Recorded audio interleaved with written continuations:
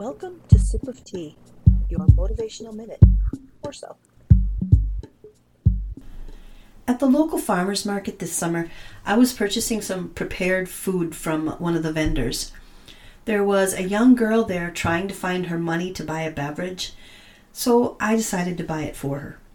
Because of my good deed, the vendor gave me additional food to prepare at my convenience. I told her it wasn't necessary, but she insisted. When I left, I thought about the chain reaction of positivity that one good deed could have started. I certainly left feeling uplifted, and I would have that feeling all day and share that energy with all I encountered. I hoped that the girl also felt good and passed along her good feeling. The vendor seemed a little lighter as well. We share our energy with everyone we meet. Without even realizing it, you have the power to lift someone or drag them down just by the energy you emit. Now, it's easy for me to sit here behind a microphone and say, "Stay positive, people." I also know it's not always that easy to do.